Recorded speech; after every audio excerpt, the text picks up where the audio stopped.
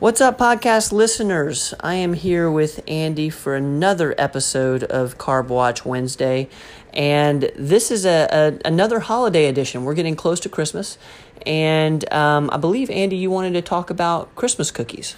Ben, who doesn't want to talk about Christmas cookies? Let's be honest. I had some the other night, and oh boy, were they delicious. But oh boy, did my blood sugar spike. I was about to come up with the Christmas carol right there, but yeah. You were close. Thank you. Ben, it's the most wonderful time of year for carbs. The holiday season is just full of cakes and pies and snack mix and puppy chow and candy canes and chocolates. There's so much in our faces all the time during the holiday season. And so technically, though, I want you to look at Santa, okay? So no matter how many chimneys he shimmies up and down, no matter how much he exercises that one day of the year, he still has a belly because he's eating Christmas cookies and drinking milk in every freaking house he goes into. So it doesn't matter how much you exercise and literally pull yourself out of a chimney. If you're eating like crap in the kitchen, you're gonna have a belly. The abs are made in the kitchen. That's just a public service announcement. You're welcome.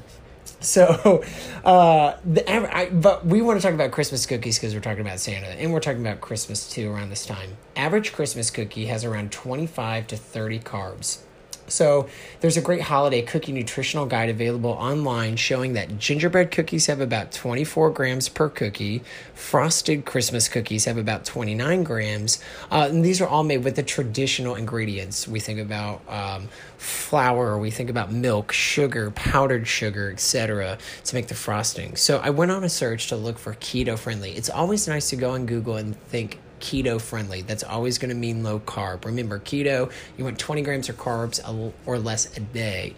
So keto friendly Christmas cookie recipe, it features almond flour, coconut milk, powdered erythritol that has 1 gram of carbs per cookie. That's a free cookie. And nothing in life comes for free. If you know what I mean? It doesn't. You feel it. So 1 gram of carbs, to give you a comparison, if I were to give insulin, my carb ratio is 1 unit per 10 grams of carbs.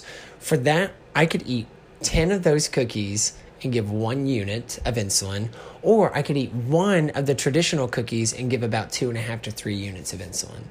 So that's the comparison. That's pretty substantial. No, that's incredible. So like you said, you're eating free cookies almost. You're basically eating a free cookie. For someone that's insulin dependent, that's huge. So I'm finding that the real difference actually comes in the substitutes. So almond flour instead of white flour, almond or coconut milk instead of cow's milk, and monk fruit or stevia truvia extract for traditional powdered sugars or sugar replacements. Monk fruit, if you have opinions on monk fruit, we'd love to hear it because I actually haven't tried powdered monk fruit or monk fruit sugar.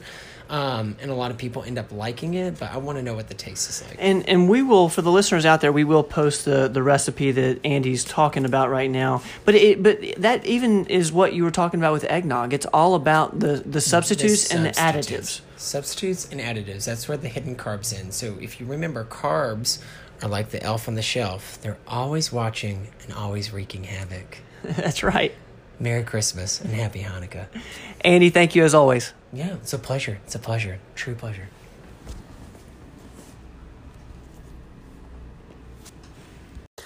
Thank you guys so much for listening to this episode of the podcast. We really appreciate you being here. If you haven't subscribed to the podcast or given us a rating, please do.